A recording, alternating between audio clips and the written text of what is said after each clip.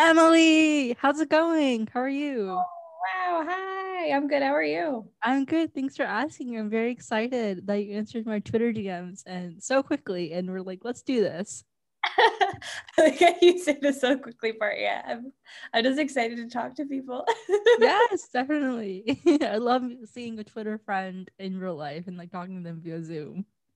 I know it's been such a fun year on Twitter. I feel like I've met so many cool people. It's Yes, so funny to definitely. see them on video after tweeting with them for so long. So I'm very excited to talk about you and comedy and all that good stuff. So, what got you inspired to do comedy? What mediums do you perform, and how long have you been doing it? Yeah, well, so I've kind of always been a very jokey type of person. Like I'm always making dumb jokes constantly, but and I always kind of wanted to do comedy. I Have you ever seen the movie Funny People? I think I saw the trailer for it. I don't know if I saw the movie, but I A know lot what of you're talking about. Okay. Yeah, a lot of people don't really like the movie, but it's Adam Sandler's like worst movie, a lot of people think. But it's kind of about him like going back and doing stand-up again after being famous. But that movie always inspired me to do comedy, but I was always too nervous to do it and a little too insecure and shy. And then pretty much what happened was one day I was walking my dog and I ended up getting a concussion when I was walking my dog, Oh my god. which was just like, there's always just ridiculous things that happen to me when this was just one of them. I was just walking her at 7 a.m., completely sober, like nothing. And I bent over to pick up her poop and I like picked up my head and I slammed my head into the dog walking area sign. Oh my god. And then I went back home. I like put my dog in the house. I went to work. And then like a couple hours later, I was like, oh, I feel like really drunk and weird. Like, what's going on? So then I ended up going to the ER and like confirmed had a concussion. So then a few weeks later, I was at this like music open mic and I was like, you know what? I'm just gonna finally do it. And I got on stage and told that story.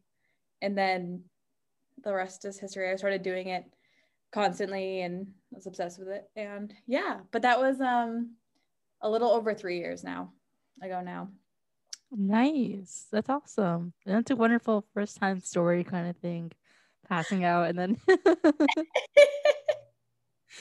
I like told the story about the concussion and then yep. so what inspires your material? I mean, I feel like crazy things like that just happen to me often. So stuff like that, stuff about my childhood. I grew up in like a farm town in New Hampshire, like on a farm. And I was a real strange kid, so I talk a lot about stuff like that. I'm really into puns, like a little too much. I have an issue where I make too many, just in like regular conversation. So that's a lot of my jokes as well. It's almost like if I don't make them, like it's like you know that part in Mean Girls where they're like it's coming out like word vomit. That's like how puns are for me. I love that. Do you have like a favorite pun? Not really. I mean, I just make so many. I don't know which one's my favorite. I have a lot of stupid ones, but yeah. I love that. It's also interesting because it's like your name is Emily Mame Ford or is it Meme Ford? It's meme, but I think it's a meme whenever I see it for some reason. I'm like, meme. yeah, a lot of people have called me that, like on stage even. And I just accept it. I feel like it works, so it's fine. I love that. So do you think there's a difference between who you are on stage versus who you are like off stage? Um, kind of. I feel like for me the biggest thing about comedy is that it's it's really hard to get to the point where you can actually be yourself on stage. Mm-hmm. I think everyone's different. Like some people have like a persona that they kind of Mm-hmm. on stage, but for me it's been a long time of just trying to figure out how to be just me because I think that that's it's really hard to do, but I also think it's what makes you unique as a comic as well. So I think at this point, I'm close to getting to be more myself on stage. I'm getting there. We'll see what happens when I go back to live shows. I feel like on Zoom, I'm able to be more myself and Twitter, but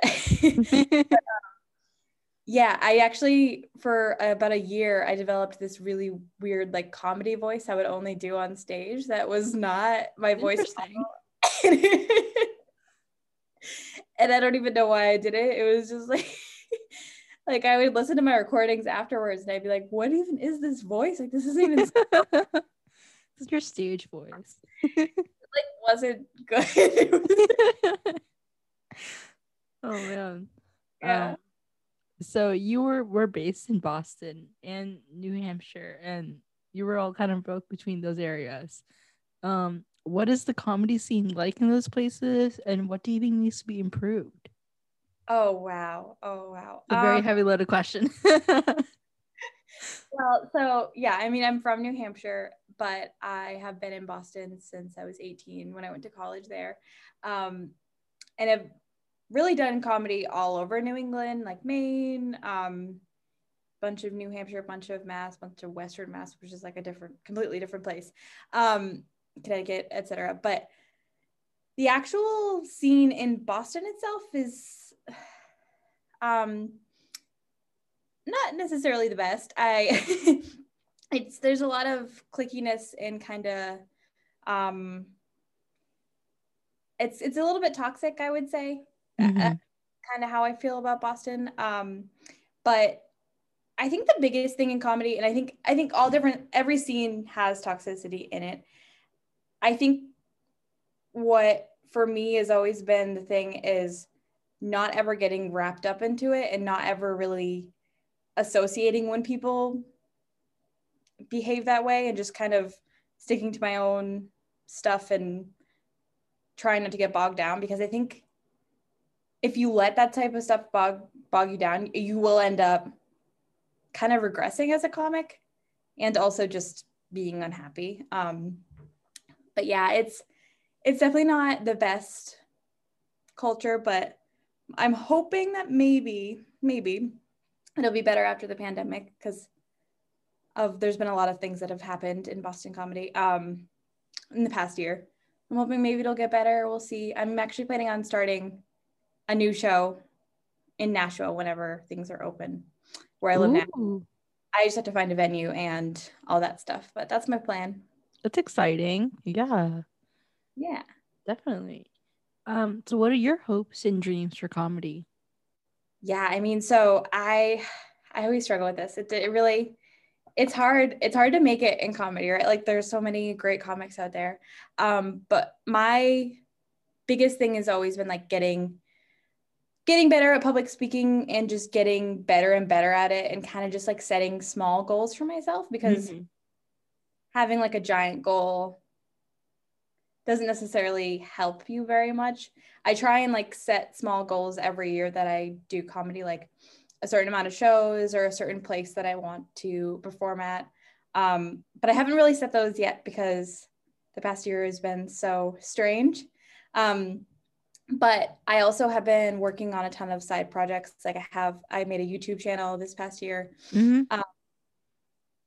So I have some goals for those things. And also I also am a software engineer, which is interesting because really interesting wow.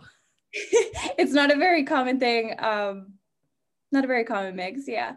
But I'm also a software engineer. And one of my other plans is to get better and better at public speaking, and then kind of tie the two things together and try and help more women get into software engineering is another one of my goals. But I love that. That's great. Do your coworkers know you do comedy?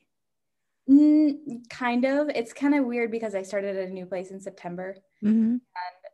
But my old coworkers used to. They used to come to all my shows and stuff. Oh, so. That's nice.